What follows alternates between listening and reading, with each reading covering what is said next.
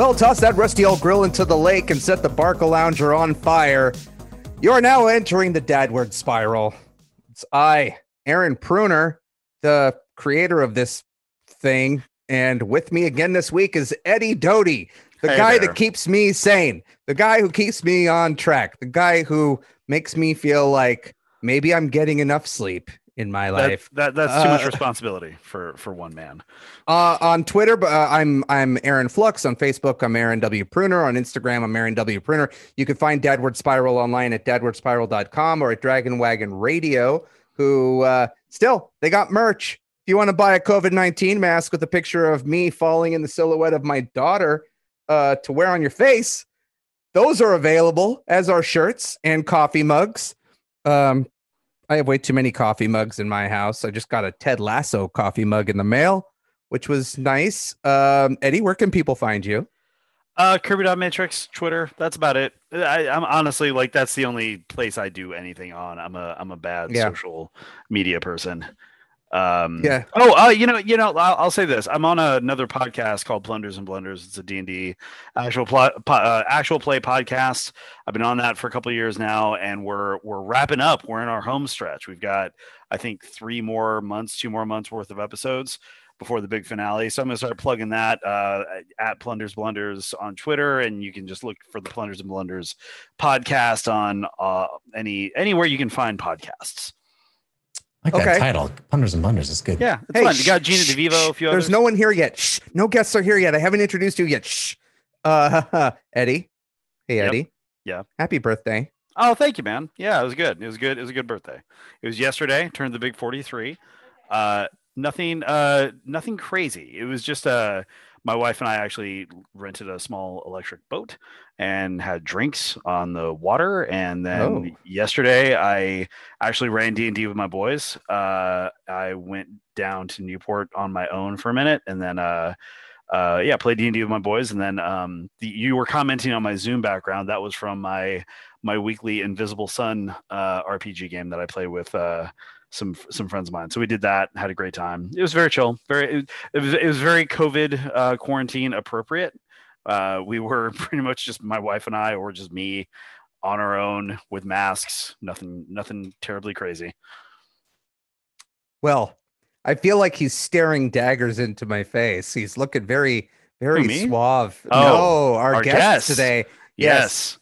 I don't know. The beard makes him, the beard and the voice just makes him very mysterious. Our guest this week is an old friend of mine who I've known for about 18 years now. Mr. Jeff Cannata is a guy who I didn't even know was into all of, this geek stuff, tech stuff, Dungeons and Dragons stuff. When I met him, he was just a friend / roommate of my friends. But it turns out this guy did the Totally Rad show. He just recently wrapped up a Dungeons and Dragons show called Dungeon Run. He's been heard regularly on the Slash Film podcast, on a podcast called We Have Concerns. I remember there was like a beer commercial he was in at one point where he was standing by a train and like everything got all icy, and he I think had like a romantic kiss with a girl. There's been a lot that this man has been involved with, and I would like to thank Jeff Cannata for showing up, because he was one of the first people on Twitter who complimented me on this show title. So good title. Jeff, thank you for coming on the Dadward Spiral. Happy to be here. Happy birthday, Eddie. Oh, thank you. Thank you very much. Yeah, absolutely. Yeah, I kind of subscribe to the Patton Oswalt bit of like, once you get past 30, you only should celebrate a birthday every 10 years. I like that idea. Yeah, and then when you get to be 100, you can start breaking laws. And then at 120, if you live to be that long, you become president. It's a good bit. It's a classic. Yeah, it's a good bit. Find it on your local YouTube provider. I feel like we all have to celebrate our birthday this year because it has been 10 years since our last birthday. Based on how time has stopped for everyone. Well, it was crazy because like a year ago, it was so different. A year ago, I was up in San Francisco onboarding with Twitch because that was my contract with them started. And I have friends who live up there. So like for my birthday, my friends met me. We went and got, if you've ever been to the Fisherman's Wharf, they have this really cool crab place. Got a bunch of crab and ate and just hung out with my friends and flew back that evening. And it was amazing. and it's completely different. And then like 3 weeks later, we all went to lockdown. So it just completely different night and day. And even though now we're in this weird phase where it's like, is it starting to get better? No, not at all, but kind of, maybe. I don't know. Like people are getting vaccinated. Like there's still like a lot of uncertainty. Nobody really knows anything. Yeah. And then it's like, okay, maybe this will be the last birthday I celebrate this like this. I guess. I don't know. I can't assume. Nothing's guaranteed. Yeah. You're right on that line. My birthday was on Father's Day. My birthday was on Father's Day last year. So it was like picnic in the park. And all my daughter talked about for like a month was eating raisins in the park. So I'm glad it worked out. Sorry, Jeff, what were you saying?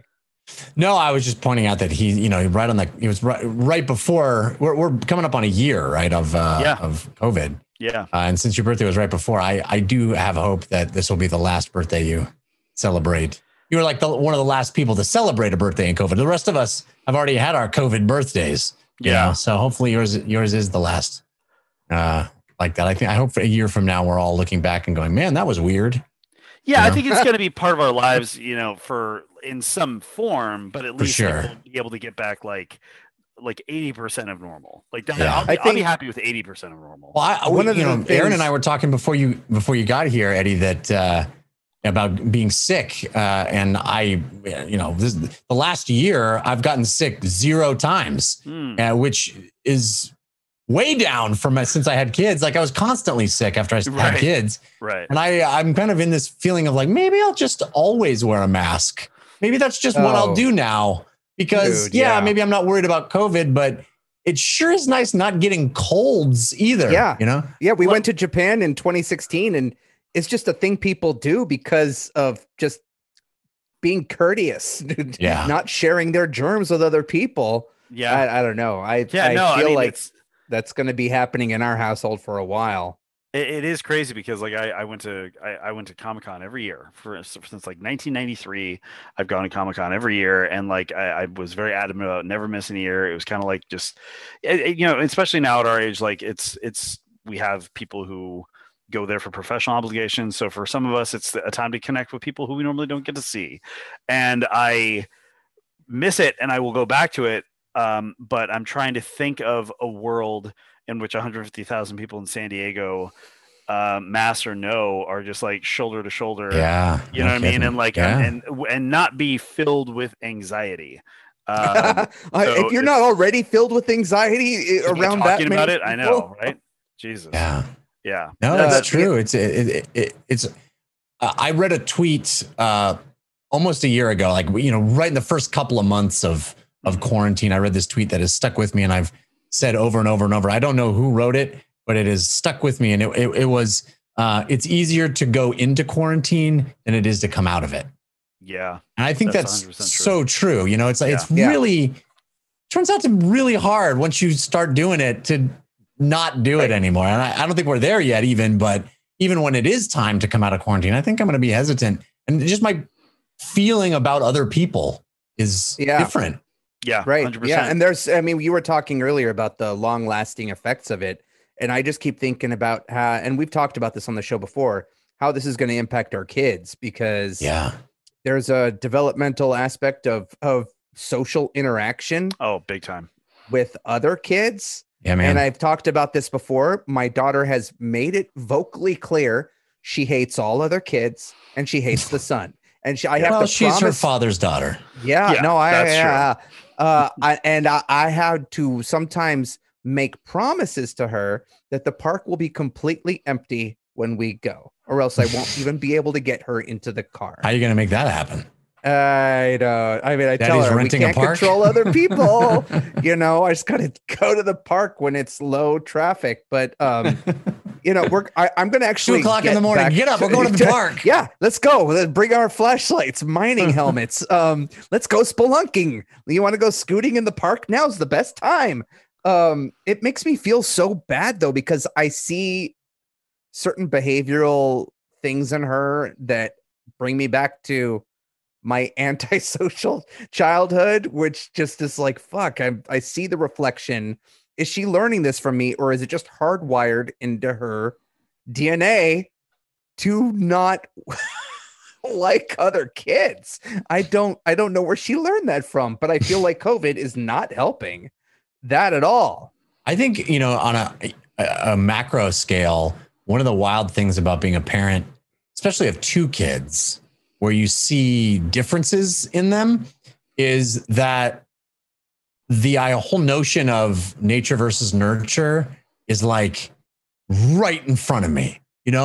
This thing of, you raise both kids in the same way in the same house, and yet they're completely different personalities. Yes. Yeah. And you go, what, there are behaviors that I'm witnessing that I know weren't learned, right? There's something innate in this creature that made them do this thing. One of those things is my daughter, who's younger than my son. My wife and I made a huge effort not to do any gender normative toys or impose anything on her. You're a girl, you should wear pink, any of that crap. And yet she wants the dolls, wants to play house with the dolls, cares for the dolls. Like, we didn't introduce that. We didn't suggest that. It kind of made it hard for her to do it in a certain respect, because we weren't buying her dolls and stuff. So she was using other stuff. It's like, there is something on a physiological level that is different between boys and girls, Yeah. I mean, hormones exist like in that time and color receptors. We did, we have two boys and our daughter's our youngest. And with her, we both kind of made a thing. Like, we will have the pink frilly ruffle butt stuff, but we will also have like a lot of grays and greens and neutral colors and toys, especially when it comes to play.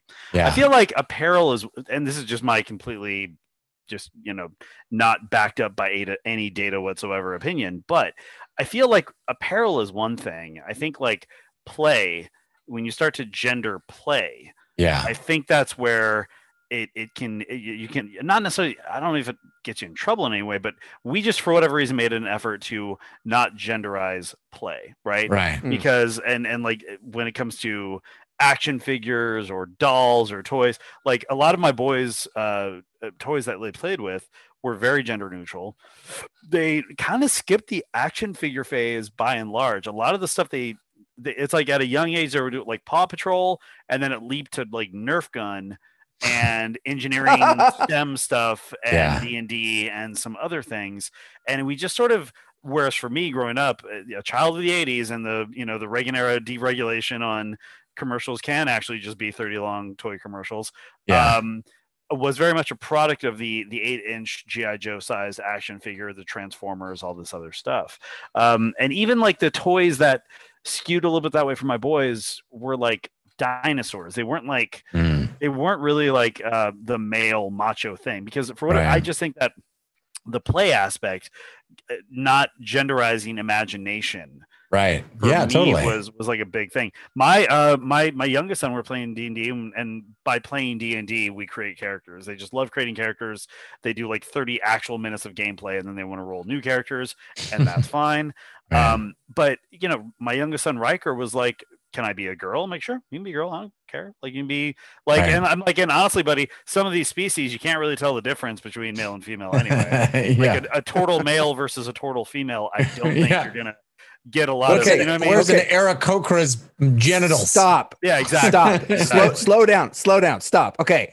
I told Jeff before we started recording that I am like the old curmudgeonly man here who doesn't really understand some of these things. Sure. So I need you both to explain to me why it's a thing for people to go online and watch other people play Dungeons and Dragons. Why is that a trend? Aaron, do you like stories? Yeah. Yeah. It's a story. It's a story. It's improv with dice, man. It's all it is. It's an improvised story. It's improv with dice. Yeah. And like before I worked on Critical Role, I was a fan of it because I played D&D. I played not just D&D. I played a lot of role-playing games in the 80s and 90s. And then a lot of that just transitioned into video games because of availability, just because it was easier to play an MMO like Warcraft or something. But I always missed like the character and the lore aspect of it. And then around 2014, people, earlier than that, 2012, I think people started like streaming or like collaborating for like online play. And it reminded me of how much I missed it, how much I missed like that mix of crunchy game mechanics with the character improv, like, because I did improv in high school, and like I missed that performative aspect of it.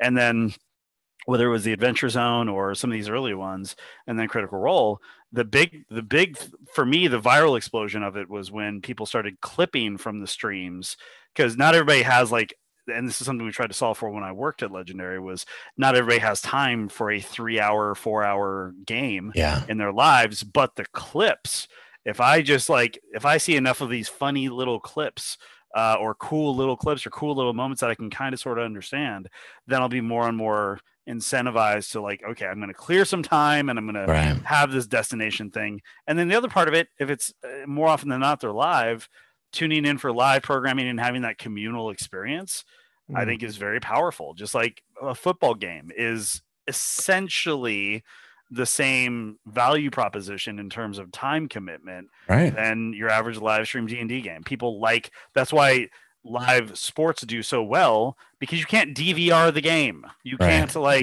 you know what I mean? Like you have to be part of the conversation, and of the moment it loses value as soon as it's over. And for D&D or just any like live stream tabletop role-playing game, there's a lot of that overlap there. And it's, I think that's a great analogy on another level too, because I had a drama teacher in college who used to talk about sports as the perfect distillation of drama, right? You go in, you don't know the outcome. You're invested. And that's basically how D&D is, right? They're playing a game, they're telling a story, but unlike watching an hour drama on TV, the end isn't predetermined, right? There is chance. There are things that can happen. Like in a football game, like in any sports game, right? You can have a character can die, or unpredictable things can happen. And that's part of the live experience too, is going, oh my gosh, I'm here for this roller coaster ride where even the participants don't know what's going to happen. Yeah. Okay. So that makes sense. So quickly devolved into Jeff and Eddie explain D&D to Aaron, which is fine. Thank you. No, that's good. That's good. And I actually wanted to pivot that into the next thing. So last week, the Television Critics Association press tour is happening right now. And last week they had a creep show panel, and Greg Nicotero was talking about, there's an episode in season 2 that is very personal to him that goes back to the early 70s and sort of explores the life of a character who was really into monsters and geeky stuff in the 70s, where the father figure and society in general was just about, you have to be into sports and not this like weird like makeup pretend world. And I feel like that sort of resonates, I think, with us in general, growing up in the 80s, being into more nerdy things and it being looked down upon. But here we are now. Like in the 80s, Dungeons and Dragons was not this pop culture phenomenon how it is now. It absolutely was until the Satanic Panic hit. And then it Okay, good. Thank you. Also, every geeky thing is not the pop culture thing that it is now. I know. I'm getting to a point. Oh, okay, goodness. Sorry, I just had Aaron rules this podcast with an iron fist, I've learned. What was I saying? Oh, yeah. Okay, so here we are now. We're dads. It's now sort of cool to be a nerd, and I'm curious from your perspectives as parents, how do you communicate this thing that is a huge part of your identity and a huge part of your formative years now to your kids? Because I know Eddie was talking about doing D&D with his kids a lot, and I think about this for when my daughter might be old enough for me to try to introduce her to things that were big in my world, growing up, and see how she either does or does not take to it. I think that's an Eddie question, because my kids are a little too young. I have a 4-year-old and a 2-year-old. So they're a little too young for D&D. But have you put thought into this? I definitely hope that they do that. I have lots of board games. I mean, you can see some of the board games behind me, but there's a whole other room of huge shelves of board games. And in the living room, we have a bunch of board games as well. And my son has said, Daddy, can we play that? And obviously the game is way beyond his capacity at this point, but we pull the games out and we open them up and he plays with the components and moves the little bits around and stuff. And so I'm hoping that just sort of nurturing that curiosity will lead to some of that. But I think Eddie could probably talk better about this. You're not. Listen, everything you're doing is exactly right. Like my kids only recently came into D&D, and I have a 10-year-old and a 6-year-old, so I never pushed it. I have a like any good D&D player or role-playing game player, I have dice, and the kids are always asking questions about dice, like, why are there so many sides on this? And like, what does this one do? What does this one do? What does this one do? And then for me, it was describing. It's like, so when they ask like what a D6 does, I'm like, well, if you hit someone with a stick, it's like one of these. But if you can summon a fireball, you get to roll 8 of these, and that tells you how much damage it does. Like if you're a sorcerer, and like I'll explain to them just like the little breadcrumbs of lore around it, and then they become very interested in it. The building a character is like, and for me, it was half the fun growing up as well, was this idea of building a character, right? Like imagining what you could be, and then seeing how that takes shape in terms of like some basic mechanic stuff. I think, listen, for me, I never sought to get them out there. What I did do was, I think it's a give and take. You have to like listen to what they want to do, whether you're familiar with it or not, and then you have to be an active participant in it, even, and admit that you're coming in blind. Like, hey, I don't know what this is about, but you seem to be into it. I've never played Pokemon. This is like a big, like either the card game or the video game. I've never played Pokemon. My kids fucking love Pokemon, and so I'll go in there and I'll just sit with them while they describe what every single one does, and I ask questions, and I listen, and then that way, when they ask me questions, they have a pattern of behavior to emulate. So when they ask me about the thing I'm doing, then I can give them that, and they have it conditioned to them, like, okay, I talked, so now I get to listen. And like for instance, and it's been super revealing, like to see what they do with the gameplay, which I'll talk about later, but like it's been so fascinating to see how they internalize the game mechanics and the story and how they make it their own. But that's the basics of it. That's just so profound though. Oh, sorry. Go ahead.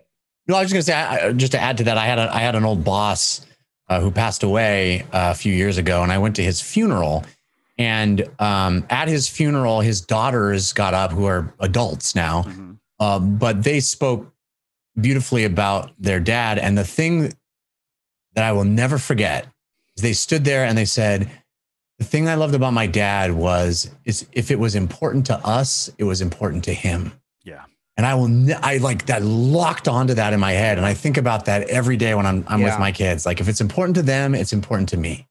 Yeah. And I mean, that's even a part of what I was going to say is, I remember growing up and being so enclosed in this world, this imaginative world that I created for myself, that was kind of this safe space away from the abuse and bullying that was happening right outside my door, that there was no room for that type of communication with adults in my life.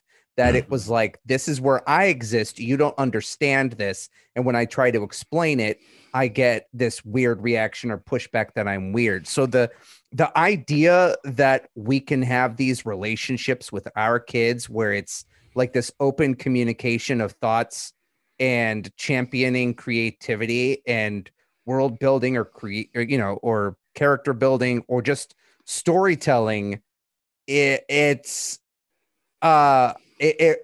kind of blows my mind, because it's something I never even thought of in this realm. I mean, there's a lot of things I never thought of in fatherhood at all, but like that feels so fucking important. And as X, I'm sure that acts as a foundation for wherever they go in their life. I mean, we're speaking 3 men who all work in some sort of creative storytelling field. And I'm sure that we got into where we're at now based somehow on these moments from our childhood, right? Yeah. Yeah, sure. Definitely. It's I have a question for Jeff on this one. Like, your kids are not at that playing age right now, but you have, both produced and performed in a number of like live stream tabletop games and D&D and stuff. So at some point your kids are going to be able to see you. Like I've appeared a few times. I DM'd a game for Q Times and for a different game system called Operation or Phoenix Dawn Command, and I DM'd a couple times, and then there's the podcast, but there's not a ton of hours on me. And as you and I both know, Jeff, if you play in any kind of like D&D game, there's a million gifs of you out there, floating around. If you just search your name, that's got to be weird. It's weird. It's weird because it's this like digital thumbprint that like will outlive you.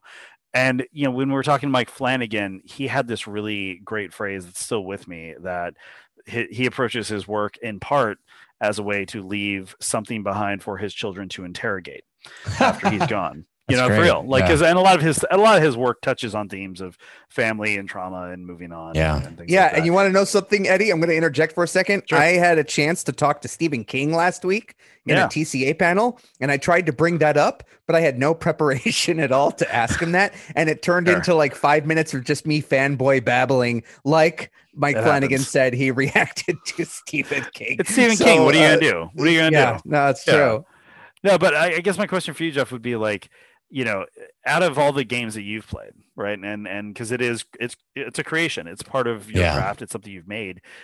Is there something that you would hope your kids get out of it, whether it's a specific lesson or a perspective or an approach, or just simply the act of seeing their dad being creative and throwing caution to the wind and just swinging for the fences and doing so unashamed? I think you say that very eloquently. I think that'd be a wonderful takeaway.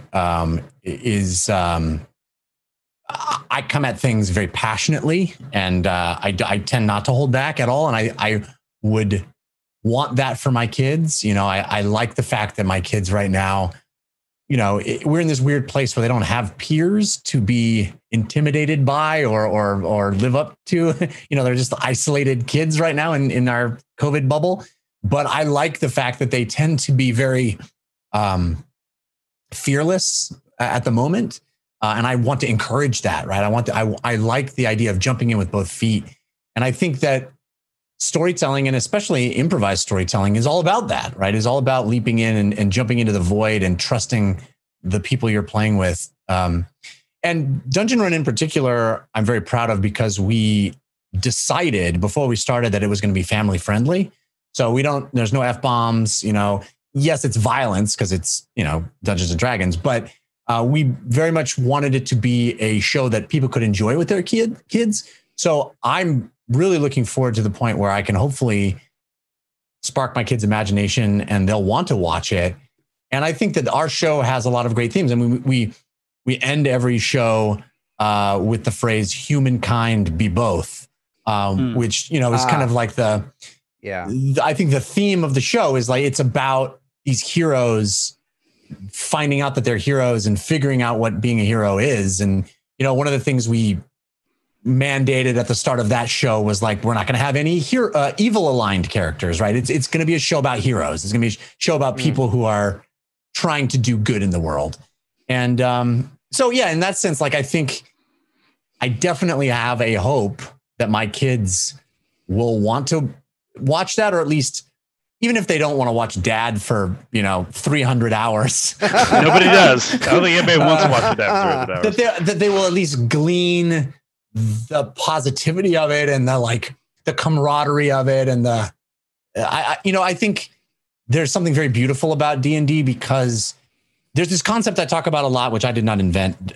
It's been around for many, many, many years, but this idea of the magic circle, which is this idea that anytime you play a game, whether it's basketball or a board game or Dungeons and Dragons or anything, that you are entering into a magic circle. The people that you are playing the game with have all agreed tacitly to the rule set, and the rules of the outside world, outside that magic circle, no longer apply, right? But the rules of the circle, in the circle that we are making up,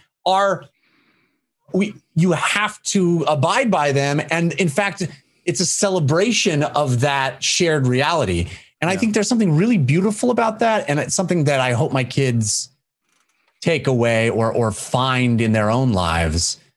This notion of trusting the people around you and putting, D&D works best when you're trying to make everybody else look cool, and it's one of the reasons I like being a DM, is because my job is to facilitate the fun, right? My job is to make you have awesome moments. Yes. And so anyway, all of that is to say, yes, I hope that they hope that they find that, and you never know. You never know what your kids are going to be into. But I feel like there's something there for them to appreciate.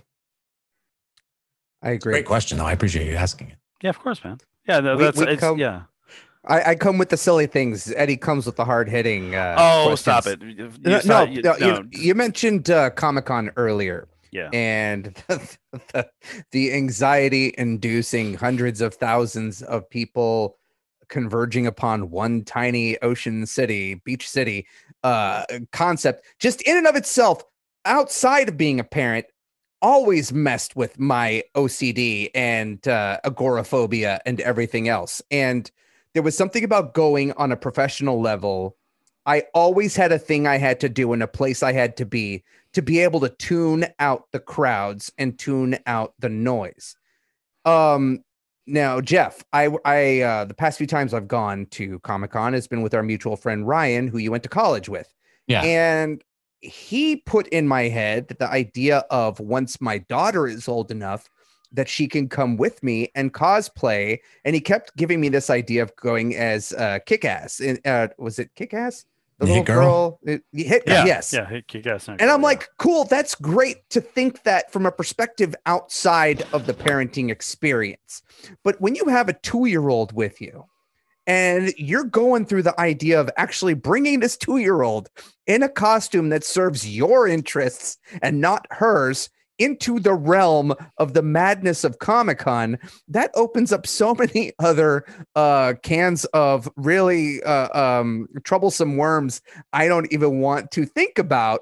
And I'm wondering if you even had these talks, because Eddie works professionally in this industry. I know you work professionally in this industry. I work professionally in this industry. We've all had to work Comic-Con. We all have kids. And at some point or another, I feel like that talk is going to happen where you're going to have to put certain logistics into play to figure out, okay, how do we make this work? Yeah. How do you make this work? I don't think I would take a 2-year-old to Comic-Con, but I've definitely fantasized about taking like a 5 or 6-year-old to Comic-Con. Mm-hmm. And part of the reason I fantasized about that is because my mom took me to comic book conventions. Oh, wow. I begged her to, right? She didn't take me because she was going and wanted to bring me along, like in this hypothetical, but I loved it. I mean, my mom would go. It was amazing. She would like stand in line. This is back when comic book conventions were like comic book conventions, yes, you know? Right. Yeah. And, oh my God, those days. Yeah. And I mean, I collected the comics from an early age. And so I would, I'd want to get signatures of the artists that were there. So my mom would stand in line and like get to the front, and she'd be like one of, 4 women in the entire place. And all the comic book guys would be like, oh, hey, hi, who can I make this out to? And she'd be like, Jeff, but I'd get to go and wander around the look at the long boxes and try to find out old back issues I was looking for. And my mom would stand in line for the signatures. Anyway, so I have this history of like it being a family experience. And of course, I fantasize about bringing my kids and dressing up with my kids. And you can't go to, we can't go to these conventions now, but when you could go to the conventions, you couldn't go and not see lots of parents with kids. And so it's natural for me to have thought, oh man, it'd be fun to bring my kids, but only if they're into it, right? I think I can't imagine anything less fun if you don't want to be there than a giant convention full of crazy people. Right. But if you're into it, like I think my son already, who's 4, I think he would think it was amazing because he's already into, he like loves PJ Masks, which are basically like starter superheroes. PJ Masks. Yeah. So I think he would love the color and the pageantry and the scale of everything. I think it would blow his mind. But I don't know if I would even bring a 4-year-old. I feel like it would need to be a kid that I wouldn't be terrified would get lost if I set him down for 2 seconds, dude. Or anything like that. So yeah, it's a lot, but I definitely fantasize about it. I mean, Eddie, when we were at Comic-Con the last time I saw you in person, did you bring your kids were at the hotel? we did something interesting. So my roommate that I split the hotel with for Comic-Con, he had to leave early Saturday. So I got down there Wednesday for work stuff. Because like I think my panels were like Thursday and Friday that year. And so he came down, and then what happened was he left Saturday morning. My wife brought the kids down Saturday midday, and we had basically, you know how like this is, I don't know if I should be admitting this, but you know how when you moderate a panel, what is happening? I'm waiting for my food. Dizzy. I'm waiting for my food delivery. Relax. Okay. Okay. No, but like when you know how when you moderate a panel at Comic-Con, you get like 5 guest badges. Yeah. Like, so I basically gave one to my sitter, and I'm like, look, come down and watch the kids for a night. Oh, that's and cool. Then we'll give you a badge. And so she was like, done. And so she, that's awesome. So Rachel came down with the kids. Our sitter took over the hotel room. Rachel and I went to the National Geographic party where you and me and TJ Storm and everybody else like met up that night. So she was with me that night. And then Sunday during the day, Sunday's like kids day. So like, that's probably the least stressful day you can do on the floor there. So, and yeah, we took the kids around. My son Riker was 5 at the time. He was into it. He loved it, but it was borderline. It was a lot of like, it was very sensory overloadish. Grayson was into it. And then like I took them off the show floor to like the smaller activations and like the Marriott and the surrounding stuff, because that was a little bit more their speed. To your point, Jeff, I started going to conventions when I was 10, but like the Glendale City College, you know what I mean? Like in like this like little gymnasium, that was the scale. And that was like the perfect scale at that age, because it still felt big. Yeah. But I could like kind of, there weren't like too many options. It wasn't overload. Right. Like it was, so yeah, I think it's, but again, it'll be interesting to see what happens when the world kind of goes back to normal. I don't know that I'm going to be bringing them, or at least all of them. Right. Cause now we got Millie, and it's like, we got to figure that out. And, you know, Millie was 1 last year, and so she was just basically in the stroller the entire time, which isn't fun for her. So it's, it's a fun idea to throw at a person when you're not a parent and you view it outside of this experience. But, you know, because I would view parents dressed up with their kids, you know, on the floor during the busiest times, pushing strollers and whatever through large crowds. And I would be like, well, why would you bring your kid to this? You know, the same thing of like going to Coachella or something and seeing parents bring in babies. But being in it, the amount of work that goes just into getting out of the house is in and of itself a process. The fact that people are getting their kids into costumes, getting the diaper bag, getting the stroller. If you have multiple kids, there's that issue, and making sure everyone stays together in these large crowds, either on the show floor or outside on the street. The amount of stress I am experiencing right in this moment as I'm even talking about it. I don't understand how to even make that work, or if that would even be fun for anyone involved. It's like, we have yet to take Lily to Disneyland. We were going to take her there for her 2nd birthday, but you know, with the way things ended up going on, the park's closed. Right. And that in and of fucking Disneyland, I want to take her, but at the same time, I look back at pictures of me from when I was like 1 or 2 years old, crying, terrified of Goofy, who just wanted to pose with a baby in a stroller. Like you end up having this notion of, are you doing this for you, or are you doing this for your kid? And it's something that I've been thinking a lot about recently. And I don't know if I'd ever, I mean, if she expresses interest to me, I'll bring her to the convention eventually. But I mean, I guess that sort of takes me to the next thing I wanted to talk about, which was, and I was talking to Eddie about this, this culture, fandom, pop culture, geeky shit comes with a fair share of toxicity. And I don't even really know if this is going to lead into a big conversation, but there's a lot in this world that my wife and I are trying to, for as long as we can, shield my daughter from. And, you know, COVID has helped me keep her away from scary things and scary people and scary situations. But if you're bringing a kid into a convention world, or you know, this fandom element of things, how do you communicate the bad stuff that comes with the good stuff to them. Do you understand what I'm asking? I think so. I think a lot of that comes after they can read, right? Because most of that bad stuff is written, not spoken. Good point. And usually when you meet people in person, they're pretty nice people. It's only when they are behind a keyboard that their, behavior turns sour. It tends to be the case, at least. Yeah. So I haven't really crossed that bridge quite yet because neither of my kids can read yet, and they don't have, access to the internet. But it's definitely going to be a huge part of what it's about to be a parent in these years, right? In the next 20 years, it's going to be a huge part of it. And I don't know how to navigate that yet. I think that is going to be a massive learning curve. I can tell you, I don't want my kids to have a Facebook account. I'm not excited about that.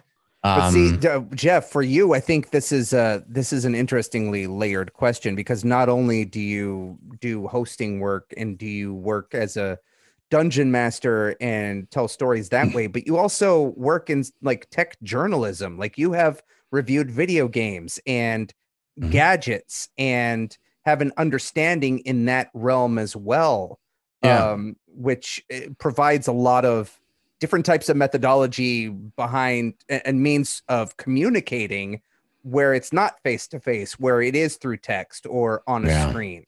So I think there's like a multi-layered level to this thing. To be honest with you, I'm much more worried about the fact that by the time my kids, in 5 years, when my kids are really in the thick of, becoming aware of the outside world, I don't think we're going to know what's true and what's not.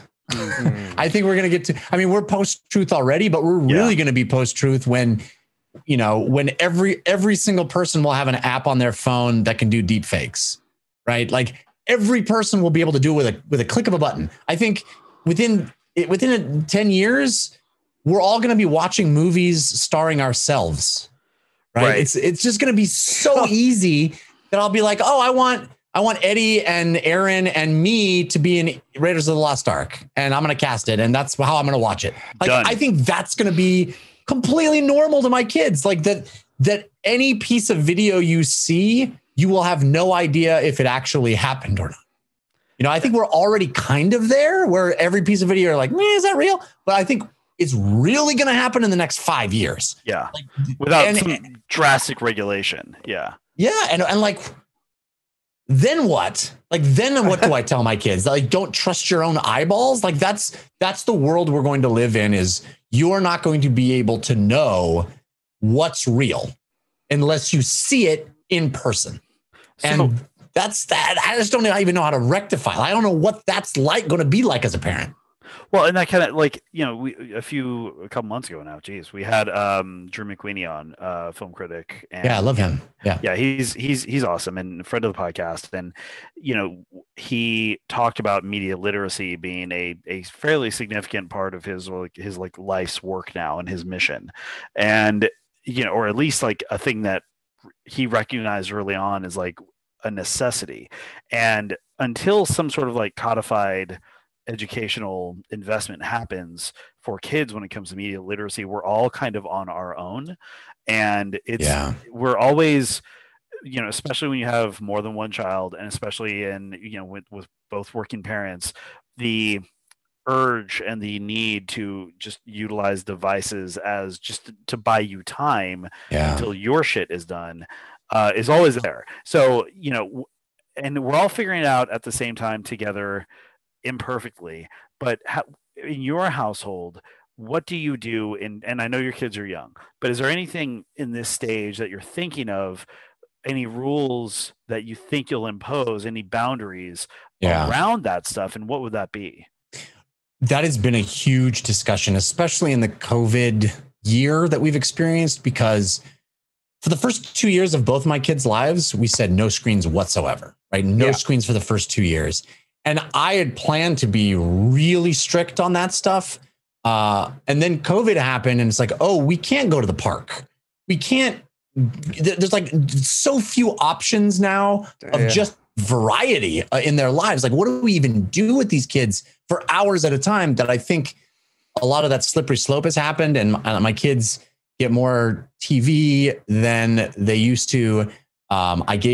Didn't give, but I've let my son use my old 3DS as like his console. But we try to limit it to like 20 minutes a day. But this stuff has, I think, ramped up quicker than I ever thought we would for really young kids, because of exactly what you're talking about, Eddie, where it's like, I just need 20 minutes to just get some shit done. I'll put on the show on TV. Yeah. They'll sit there quietly watching it. And I never wanted to be that guy where I was using the screen as a babysitter. But man, COVID has really, and maybe that's a cop out, maybe that's an excuse, but I do think that COVID has made that a little, it's made me compromise that stance a bit. But it is something that my wife and I talk about a lot. And it's something that I really want to not let get out of control, because I don't want to be the guy that's, at the restaurant eating my meal while the kid is on the thing, on the phone or whatever it is. I don't want that to happen. I want to be able to, have a healthy relationship with media, because I love media. I mean, I make my living through media. I love media. I think there's certainly a positive element to it, but I do think that finding that balance is a huge challenge. And I have a friend actually who used to run a company that was all about, he did this app called Chore Monster, which was like gamification for chores for parents, for kids. I've tried that. Yeah. So, so he was very much involved in, learning about parent-child relationships and stuff. Anyway, his philosophy is with his kids, like complete unfettered access to that stuff. And his philosophy behind it is, if you limit things, you fetishize it, and they have this pent-up desire that can't ever be satisfied. And so it'll put it on a pedestal. Whereas if you say, yeah, play the video game as long as you want, they'll tire of it and realize that it isn't, they're the best thing in the world anymore, and they'll move on to something else. And he's found success with that. I have a hard time accepting that position. I don't think I believe that. But it's a struggle. It's a dilemma. Like, I don't want to fetishize it. I do see that when I say 20 minutes are up, buddy, it's time to stop playing the 3DS. He's like, no, one more. And so I don't know. I mean, I'm open to what you've experienced. I don't think it's a cop out. I just want to chime in here and say, I don't think it's a cop out. I think that, especially with COVID, and if your wife works a full-time job too, Jeff? Yeah, and are you both working from home? Yeah. Okay. Yeah. So you're juggling that and parenting duties with two children all in the same household. Yeah. I'm assuming that, from my experience with what I've been doing here, and I bet I've seen Eddie's sleep patterns through a screenshot he sent me a few weeks ago. We're all not getting a lot of rest, and we all don't probably get a lot of personal time to get whatever stuff we need to get done for ourselves outside of our bigger responsibilities. It's not a fucking cop out. I feel like we're always going to be searching for that balance. I don't know if we're ever going to achieve it perfectly, but the fact that we're looking for it and striving for it, I think is big in and of itself. I have a friend who has a kid who I think is like 4 or 5 months old, and he's constantly posting videos of her sitting in front of the couch watching movies with him. Movies, like full-length movies that a little baby can't comprehend in their head. Like I tried that early on when Lily was like 5 months old and she was at home with me, and I had no sleep, and I needed some time on the couch to just not be present. And I put something on, a cartoon on that I thought she'd like, and it was too much, and it overstimulated her and caused a meltdown. Like, these are the things I think we need to figure out, and we figure it out while we're doing it. And with the COVID situation and at-home parenting, it's a constant battle to find that sweet spot. Aaron's 100% correct. And like, if there's one thing, I think for me, a big motivating factor to doing this podcast is to just be a periodic reminder for as many men or male identifying parents who need to hear this, to forgive yourselves, right? Like it's honestly like it's because here's the thing. Sorry, I'm sorry for laughing. It's funny because it's like you would think like, why say that? That's silly. But then you think about it for a second of all the shit that any halfway engaged like father or parent has, and it's extraordinarily easy to just beat the shit out of yourself with your decisions because you don't see all the good things you're doing, but you definitely see all the things you're not doing. Dude, the other night at 1 o'clock in the morning, I was telling Jeff this before we started recording. So last week I thought I had food poisoning until 1 o'clock in the morning, like three nights ago. Woke up, my daughter puked all over her bed, and I'm not good around. I'm a sympathetic vomiter. Oh boy, yep. You know, but I'm also the guy that fed her snack and made dinner. Yes, yeah. So backstory. A week ago, so I was just violently ill, and my bathroom wall is on the other side of that is the living room, and I didn't know this, but my wife and daughter heard everything, and so then at dinner. My daughter, who is 2 years and 4 months old, at dinner that night said, "Daddy's sick," and just kept going for 5 minutes straight at the table. And I said to her, "Just wait. When you get sick, I'm going to do the same to you." Didn't happen, though, because she got sick and I beat myself up and I started interrogating myself as all the things I could have done to make this happen. Well, and that's what we have to kind of get away from it. Like, there's a couple things that I think are just we have to remind ourselves. One is we all read the studies that say, yes, device time and TV fundamentally changes the chemical composition of your child's brain. 100% true. You know what else does? Books. Like any kind of stimulation that's intense and engaged and repeated will do that, right? And also going back to books, you look at what like critics would say in the 1800s or the 1700s, like they would say like, oh, this person reads too many books. They're just reading too much and it's just filling their heads with fanciful nothingness. It was often especially used to criticize young girls. Was like they're reading too many books. So like the fact of the matter is, to do anything professionally in our world now, you need not insignificant literacy on an array of different devices. Yeah, so that's true. What I try to do, and I don't succeed nearly as much as I'd like with this, but what I try to do is not because we have the floodgates are open on device time. We have some hard things around sleep, and we more so like look at trends, and we just approach it from a perspective of balance. If I take the kids to the park or I take them hiking and they run their asses around and they work up a lather and then they're sweaty and they're exhausted and they come home and I have to like scrape them with a spatula to get them into their rooms because they're so exhausted. It's like, kid, guess what? You're playing Switch the rest of the day. You've earned it, man. Like you've absolutely capped that. I really just try to provide balance, and that's all I go for is just balance. If you've had more device time, if our schedules were like Tuesdays, man, guess what? They were on the Switch from the time they finished their homework until about 7, which has happened on a weeknight.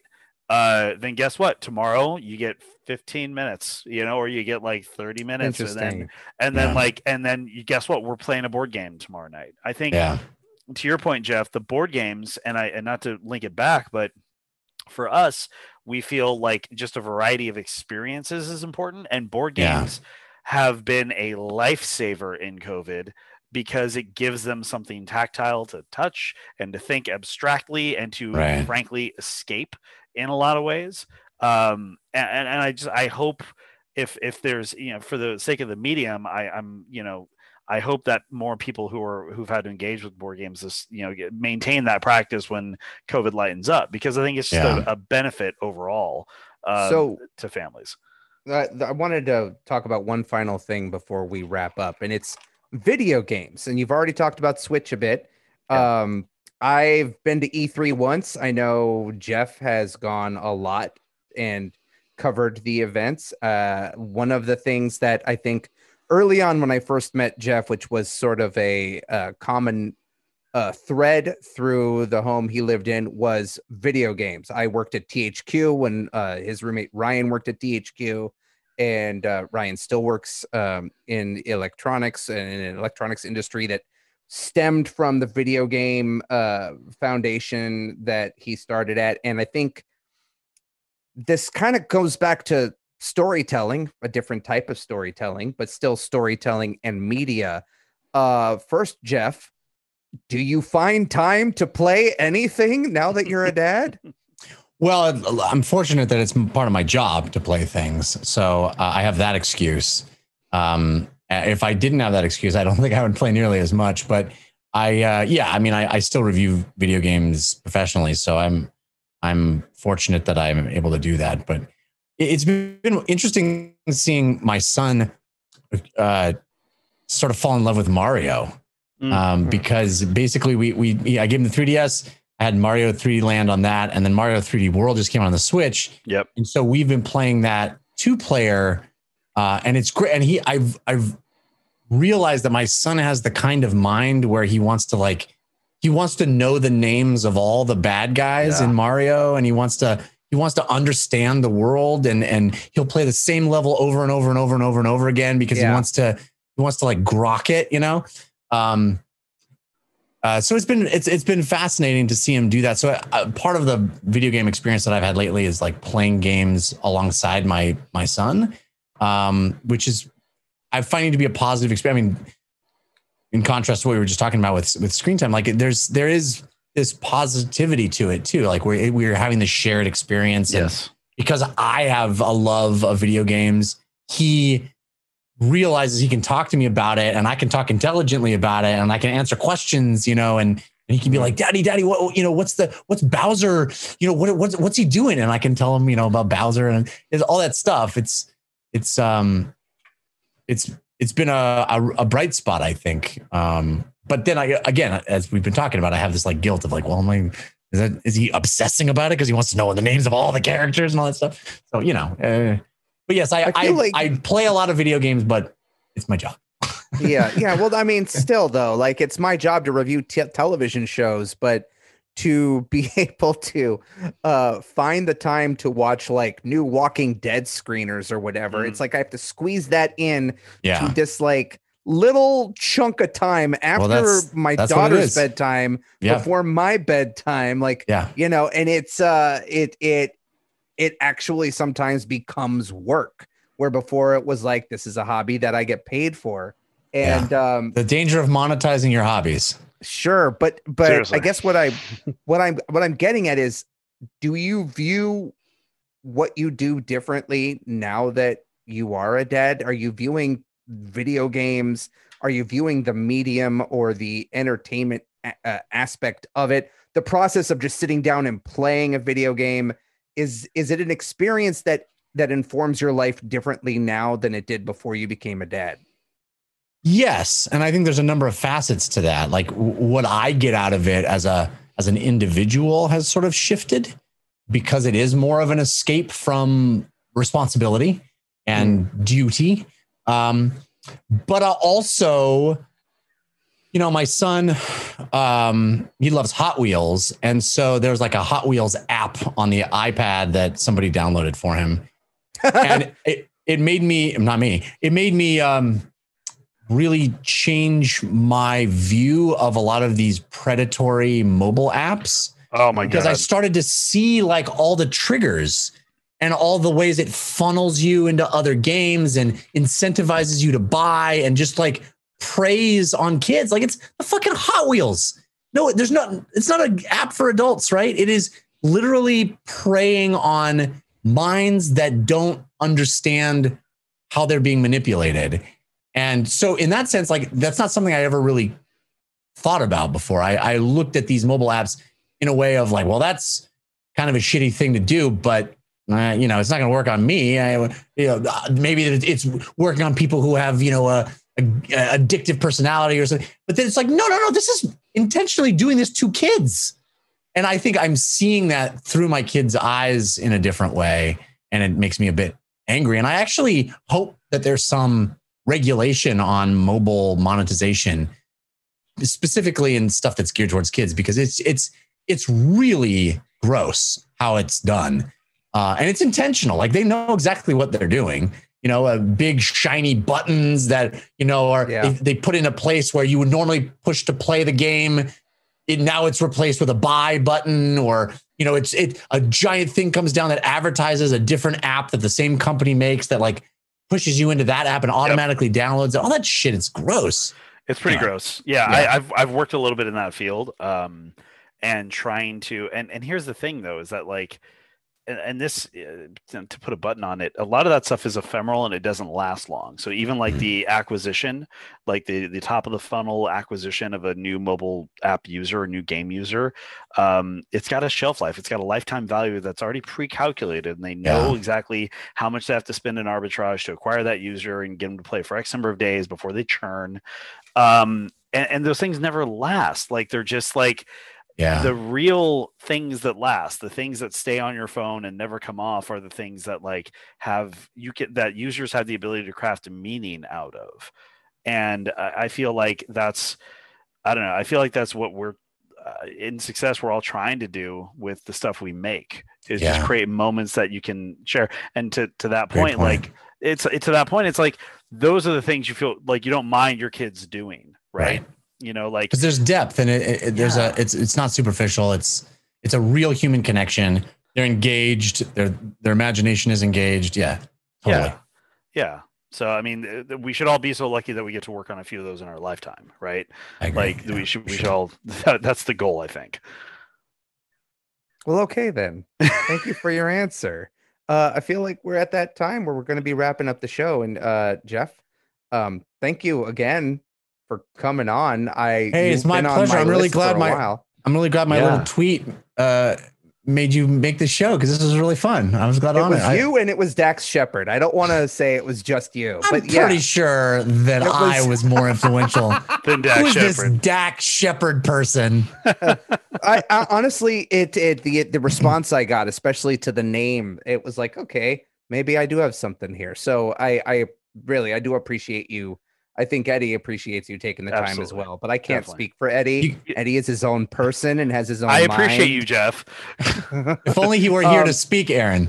I know, right? Before we go, Jeff, do you have anything you're working on that you would like to talk about? And also, can you tell people where they can find you if you want them to find you online? Find me. I'm on Twitter at Jeff Cannata, which is spelled with 2 N's and 1 T. And I have a bunch of shows that I do. The Dungeons and Dragons show that we talked about a bit is called The Dungeon Run. And we have been on a hiatus. I'm hoping that the show comes back really soon. But there's lots of content for you to check out already. I'm very, very proud of that show. You can find it by searching for The Dungeon Run on YouTube or as an audio podcast. I also do a video game review show every week called DLC. You can find that at 5by5.tv/DLC. A movie and TV review show called the /Filmcast, which you can find at /filmcast.com. And I do a science comedy show where you learn about science and laugh along the way. It's called We Have Concerns. You can find it at wehaveconcerns.com. Awesome. I think we all have concerns, Indeed. To nail that home. So, Eddie, it's another episode in the books. We did it. This has been episode number 11 of Dadward Spiral. Once again, you can find me on Twitter at Aaron Flux. I use Twitter the most of all social channels I have. If you want, find me on Instagram at Aaron W. Pruner, Dadward Spiral on Twitter, Aaron W. Pruner on Facebook, dadwardspiral.com, and dragonwagonradio.com/Dadward-Spiral. If you want to go straight to the source, but we're on iTunes, we're on Spotify, we're on Stitcher, we're on iHeartRadio. We're like pretty much everywhere podcasts are. And again, we got merch. Go buy it. That's my pitch. Eddie's Kirby.matrix on places. One place. Was it? You say Twitch and Twitter? Twitter. Twitter. I haven't streamed again, big thank you to Jeff Cannata for coming on the show. We might ask you to come on again. You're a fun chat. Yeah, you're a fun chat. I'd love to. until then, everyone, thank you for listening. Thank you for tuning in. Exercise kindness in the world and be excellent to each other. Hey, this is Zen Zenith just sneaking in to say check out the House Show with Zen Zenith. That's me on Dragon Wagon Radio. The House Show is a live concert series featuring stripped-down performances and interviews with amazing singer-songwriters. We do the whole thing in front of a real live audience at a real live house and package the whole thing up into a podcast for you to experience in the ease of your home or car. Real intimate performances, real intimate conversations with great people. Check it out at thehouseshowshow.com or on Spotify, Apple Music, or wherever else good podcasts are found. We'll see you there.